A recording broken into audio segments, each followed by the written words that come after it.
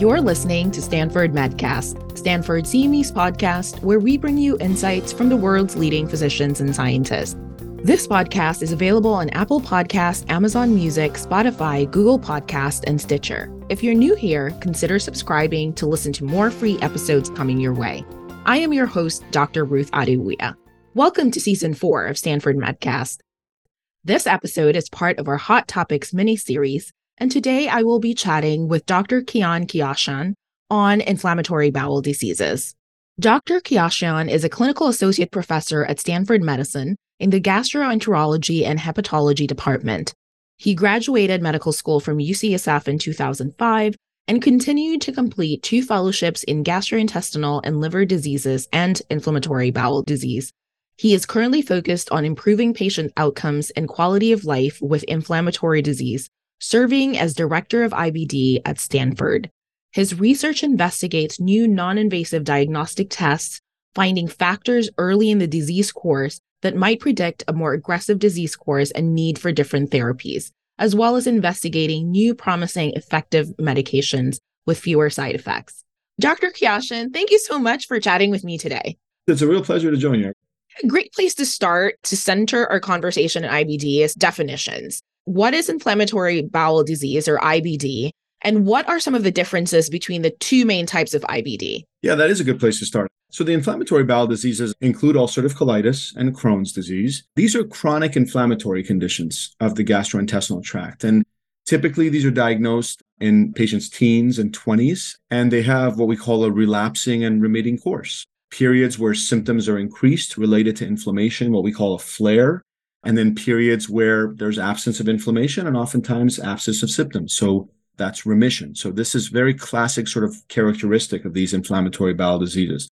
There were 2 types, ulcerative colitis and Crohn's disease. The management of them ends up being very similar. The only differences are surgical management, if it's sort of more significant disease, but they're generally managed similarly. But there are some nuances that are worthwhile to review. Ulcerative colitis involves really the inner lining of the colon. It starts right at the rectum, the very last part of the colon, and moves up higher. In about a third of patients, it's just the rectum that's involved. In about a third, that inflammation extends all the way up to the left side. And then it's only about a third that have a little bit more involvement than that. But ulcerative colitis really only involves the mucosa. The word colitis is in there, so it really only involves the colon, the inside layer. That's in contrast to Crohn's disease. So Crohn's disease can involve really all layers of bowel. It's a transmural process is the term that we use, really anywhere from the mouth to the anus. And the inflammation in Crohn's disease tends to be patchy. So for example, if I were doing a colonoscopy on a patient with Crohn's disease, I might find that the rectum actually looks pretty healthy. And then I go up a bit, then I might see a patch of inflammation, go up further, again, normal. So there is this patchiness. And the most common location for Crohn's disease tends to be the last part of the small intestine called the ileum and the first part of the colon. So some subtle differences, but generally sort of 2 main categories within the inflammatory bowel diseases. As we think about these 2 diseases that we're putting in this large umbrella, do we know if there are any specific risk factors or predisposing factors that make certain individuals more likely to IBD? You know, it's actually on a lot of patients' minds. It comes up with patients who I see that have inflammatory bowel disease, and they're asking me more about, for example, their kids or siblings. The tough thing is sort of looking at the individual patient and saying, this was the reason that you have inflammatory bowel disease. So I think for the individual patient, the cause is not clear. But if you look at the entire population, it seems like most things to have a nature and a nurture component, a genetic component and an environmental component. We know that about 10% of patients with inflammatory bowel disease have relatives with inflammatory bowel disease, and there are specific genes that have been identified to be associated with IBD. And these genes actually code for the way the immune system interacts with the bacteria within the GI tract. And so I think of IBD as a hyperimmune disease, where the immune system is really ramped up and is attacking things that it wouldn't normally attack. It's not necessarily attacking the bowel. And so I think the classic definition of an autoimmune disease is not how I would describe inflammatory bowel disease. It's just the immune system for genetic causes potentially is really ramped up. But I do think bacteria is also important here. I think that if you look at patients with inflammatory bowel disease, there's less diversity in the bacteria that live within the GI tract, the microbiome. And there are different types of bacteria in patients with IBD. And then, of course, the environment, as I mentioned, plays a part in that. And so antibiotics, specific dietary components, tobacco exposure. These all seem to play a part in the risk of developing IBD. And so I tell patients that in the patient with the right genetic predisposition, with certain environmental triggers that result potentially a change in the microbiome, the bacteria live within the GI tract, these are potentially the risk factors that bring about the diagnosis and their presentation. How is the disease diagnosed, especially since it sounds like there's a multifactorial origin of the disease? And what are some of those key diagnostic tests? I'm a gastroenterologist and I see patients who have had sort of more advanced testing as well. But I do think that some of our audience may include providers with points of primary contact, primary care providers. And so I think there are some subtle clues that might clue one in to potentially a diagnosis of IBD. So IBD may initially be suggested by simple lab tests, stool tests, blood tests. So blood tests may, for example, show an increase in inflammatory markers, something we call the C-reactive protein. You might see subtle anemia, iron deficiency anemia.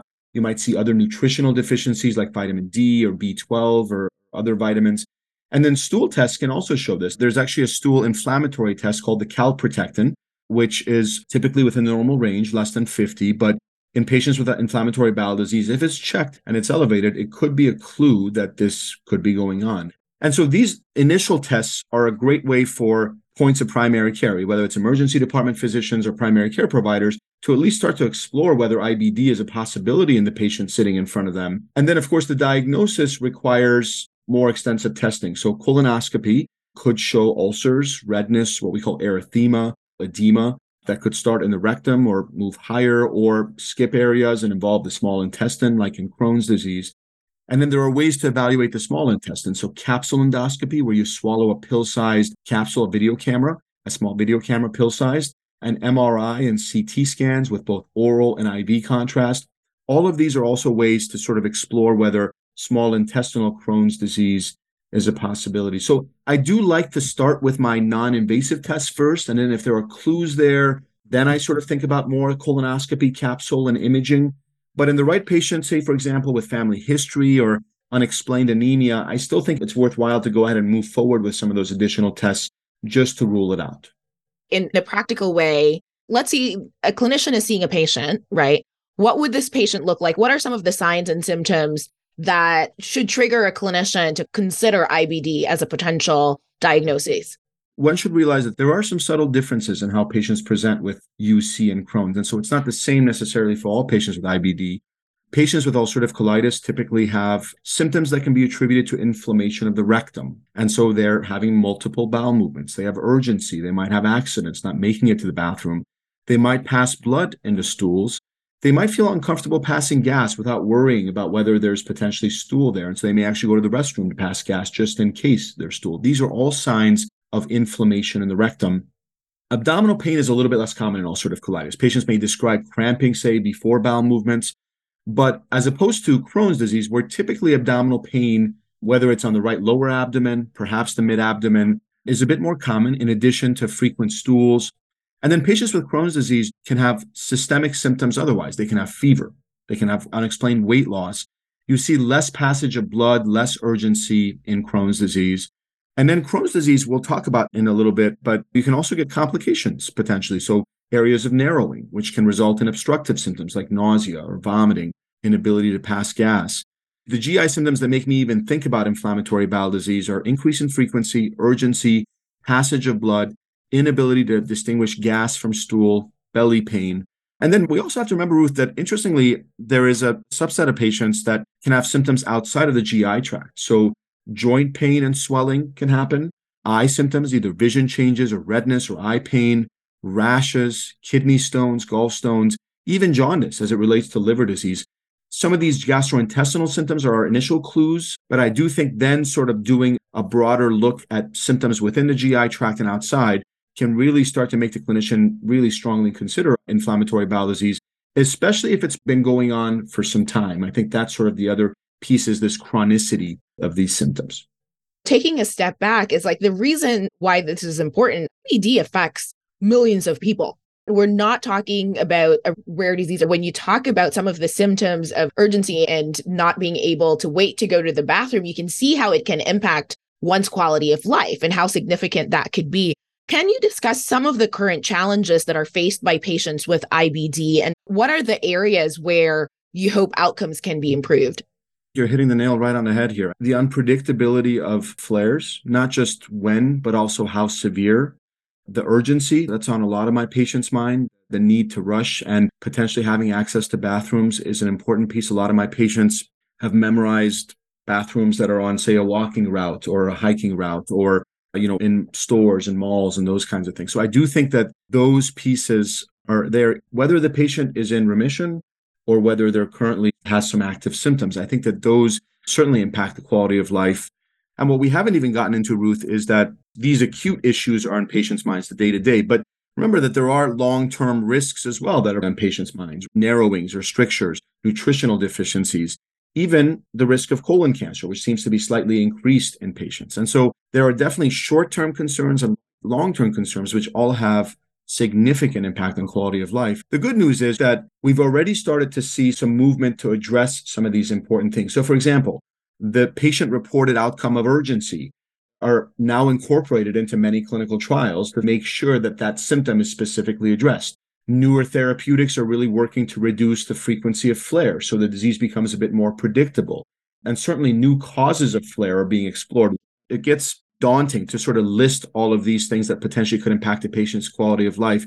But it is exciting to sort of be part of this field and be working with patients to sort of really see how far we've come from the descriptions in the 20s and 30s of this disorder and just how much we're moving in the right direction. I won't say we're all the way there, but I do think that there are steps to sort of address all these different features that could impact the quality of life.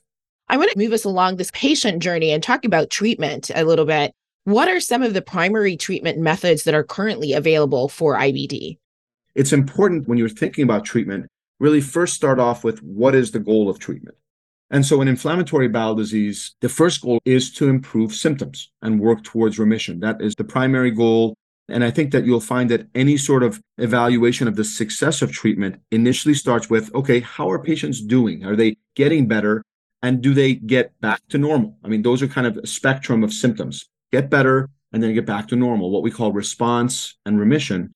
And then secondary goals become normalizing those biomarkers that we talked about, like the blood test, the C-reactive protein, or the stool test, the calprotectin, and then healing. For example, if there was inflammation seen on a colonoscopy, really repeating the colonoscopy at some point and making sure the lining is healed. Because studies suggest that if you go beyond symptoms and actually heal the lining, it seems to be associated with better outcomes. And I think this is one of these things that I think health practitioners should know about IBD care is that it's important to certainly get patients' symptoms back to where they need to, but it really going beyond symptoms and confirming healing has a long-term improved prognosis for patients. It's important to keep those goals in mind and then realize that the treatment of IBD depends on the type of IBD, whether it's Crohn's disease or ulcerative colitis, the severity, is it mild, is it moderate, is it severe? The relationship that a patient develops with their gastroenterologist or a primary care provider, that is what's going to help that patient in decision-making and what would be the best therapy for that patient at that time. So when you talk about healing and treatment, generally, are there averages of how long this takes place? Yeah, the first thing that any provider, any patient should look for is symptoms. That's where we focus. And initially, symptoms improve and maybe even go into remission after a period of time where you're back to your baseline. And then the inflammatory markers improve and then the healing. The different available therapies that we have different times to achieve these goals. And the timing is also different in ulcerative colitis and Crohn's disease. In both diseases, some of these therapies can improve symptoms as fast as 2 to 4 weeks. Others can take 2 to 3 months to get fully working. Biomarkers like the C-reactive protein and the calprotectin, those can take 1 to 2 months to get better. But in others, it could take 3 or so months. And then the healing is sort of the last stage, looking with a colonoscopy or an MRI. And that's sort of the third tier of benefit. In Crohn's disease, that's sort of in the 3 to 6 month window as far as healing. In ulcerative colitis, it's about 3 to 5 months, so similar. So again, it's important to shift goals as you achieve each and then look to the next goal. How are symptoms doing? Are they improved? How are symptoms doing? Are they resolved? How are the inflammatory markers? Are they markedly improved? Do they normalize? And then finally, the healing that one might capture on a capsule endoscopy, colonoscopy, MRI, or CT, that's sort of more of a 3 to 6 month process. And I think a good monitoring protocol to make sure that a medicine is working for the patient is to do timely checks of these things. And then once they get to that state, then make sure that that's maintained. And so some sort of tempo of once or twice a year, stool tests or blood tests, and then maybe a colonoscopy or MRI every few years to confirm that healing is maintained. One of the things that I'm hearing from you is the need for this personalized treatment for each patient, because going back to where we started, it sounds like there are different factors that impact how the disease shows up in a patient. And so the clinician then in turn needs to recommend a course of treatment that is very personalized to the patient. Exactly right. One of the things that you talked about earlier in our conversation was the idea of nature versus nurture. And you talked about the environment and how people grow up and the diet that they eat. And most recently, the gut microbiome has been linked to various aspects of IBD. How does current research on the gut microbiome offer potential avenues for improving patient outcomes and quality of life? That's definitely going to be an area in the near future. It still is in its infancy, but I do think that we're really moving in the direction of being able to manipulate this. And so, as I noted before, there are several aspects of the microbiome that suggest that there's clearly a role in the development of IBD and perhaps IBD flares. So antibiotics are a risk factor for the development of IBD. Some multiple courses in our childhood, for example, could predispose to inflammatory bowel disease. The microbiome of patients with inflammatory bowel disease shows less diversity and some differences in composition compared to patients with IBD. And so I do think that manipulating the microbiome may be a potential mechanism to treat inflammatory bowel disease, as has been done in other conditions. So, for example, the FDA has approved stool transplant or fecal transplant for infectious colitis, C. difficile colitis, from a donor to the patient. And that oftentimes results in cure of disease that's been recurrent or refractory. And interestingly, these microbiome studies have also been done in inflammatory bowel disease. And there are some studies that show quite good results. The problem is that IBD is a bit more complex and more heterogeneous. If you look at the nuances of ulcerative colitis and Crohn's disease, and so you'll find a lot more variability in the early stool transplant studies. And I think a lot of that has to do with who were the donors for the stool, what were the recipients, where was the location of their disease. So there's a lot of this variability that makes it hard right now to give a general approach and say, this is definitely going to be the way to do it in terms of the microbiome. I think that currently available probiotics are unlikely to be the answer in the management of IBD. With probiotics, there's really no regulation by the FDA. There's some differences in formulation. But I do think that there are a number of microbiome-based therapies that are slowly moving forward towards the approval process in the management of IBD. They're already approved for C. difficile colitis. So I do think that that's the next step. We just have to understand that when we do these studies targeting the microbiome, we have to have a very uniform population that's undergoing therapy so that we can generalize and say, for a patient with ulcerative colitis of the left colon, given the microbiome manipulation this way, results in benefit. But I do think it's very exciting that from early identification of the microbiome to now sort of leveraging it and using it as therapy, I think we've come a long way. And I really think the next 5 years are going to be exciting to follow where this goes in IBD. And I do think we're going to have therapeutic options that are specifically targeting the microbiome.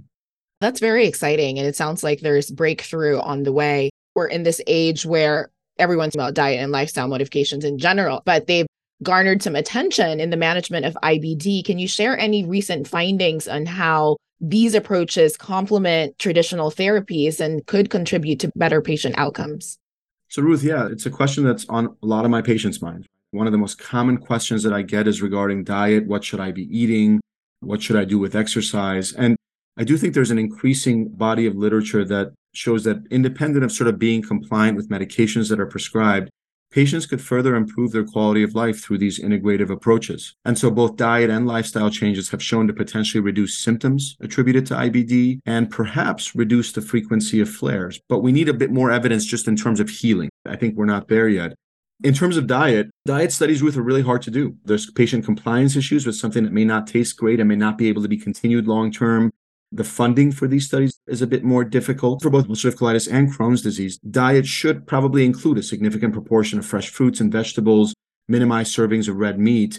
And Crohn's disease tends to have a little bit more data when it comes to diet than ulcerative colitis. The Mediterranean diet, for example, is a classic diet discussed by many providers, where you avoid additives, emulsifiers, the processing, if you will, of food, all of which have been shown to worsen colitis in mouse models.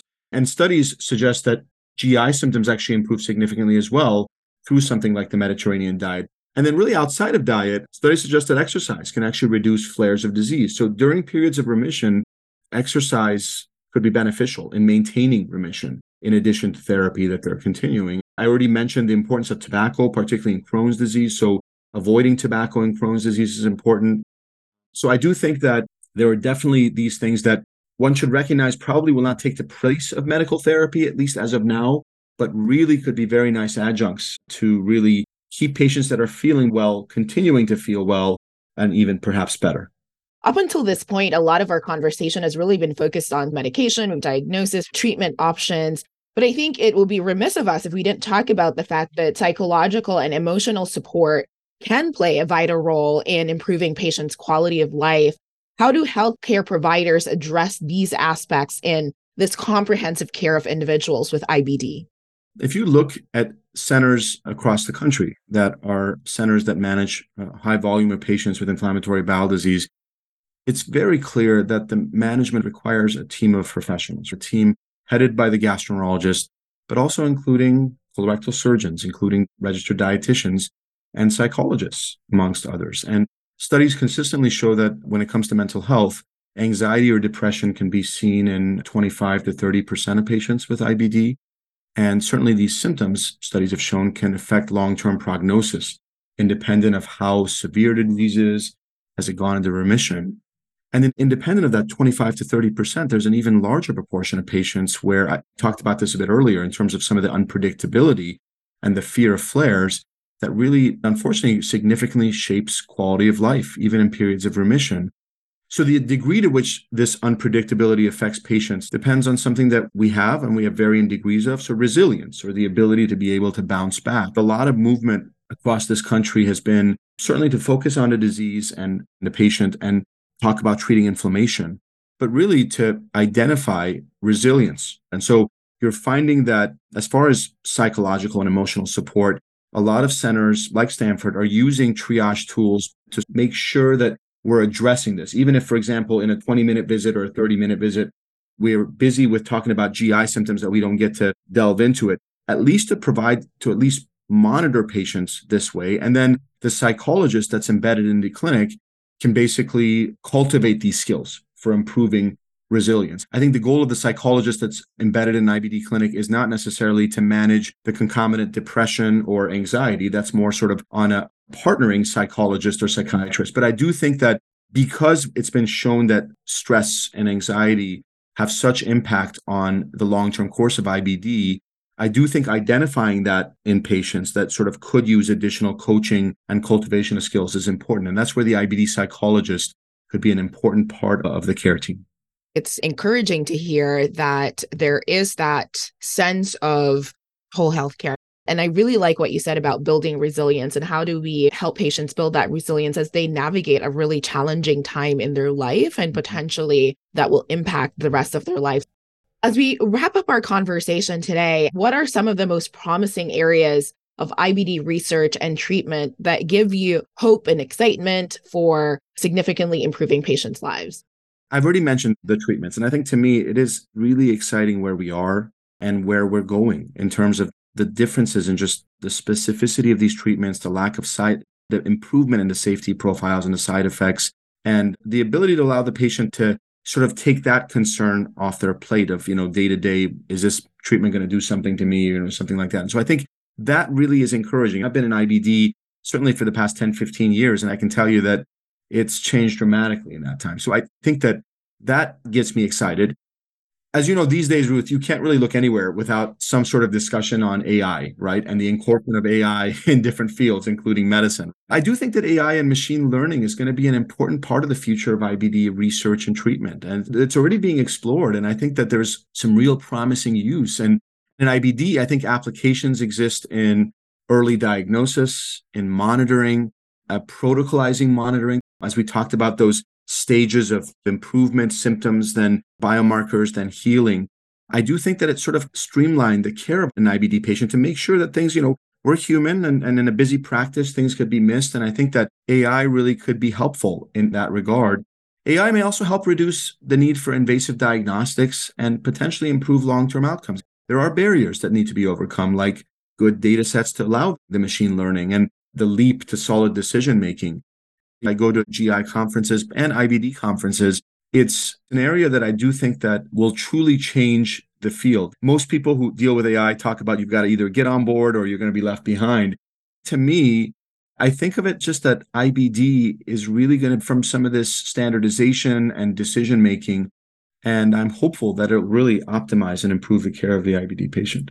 Thank you so much for taking the time to share your insights with us on this topic. Really appreciate the opportunity. Thanks for tuning in. This episode was brought to you by Stanford CME. To claim CME for listening to this episode, click on the Claim CME link below or visit medcast.stanford.edu. Check back for new episodes by subscribing to Stanford Medcast wherever you listen to podcasts.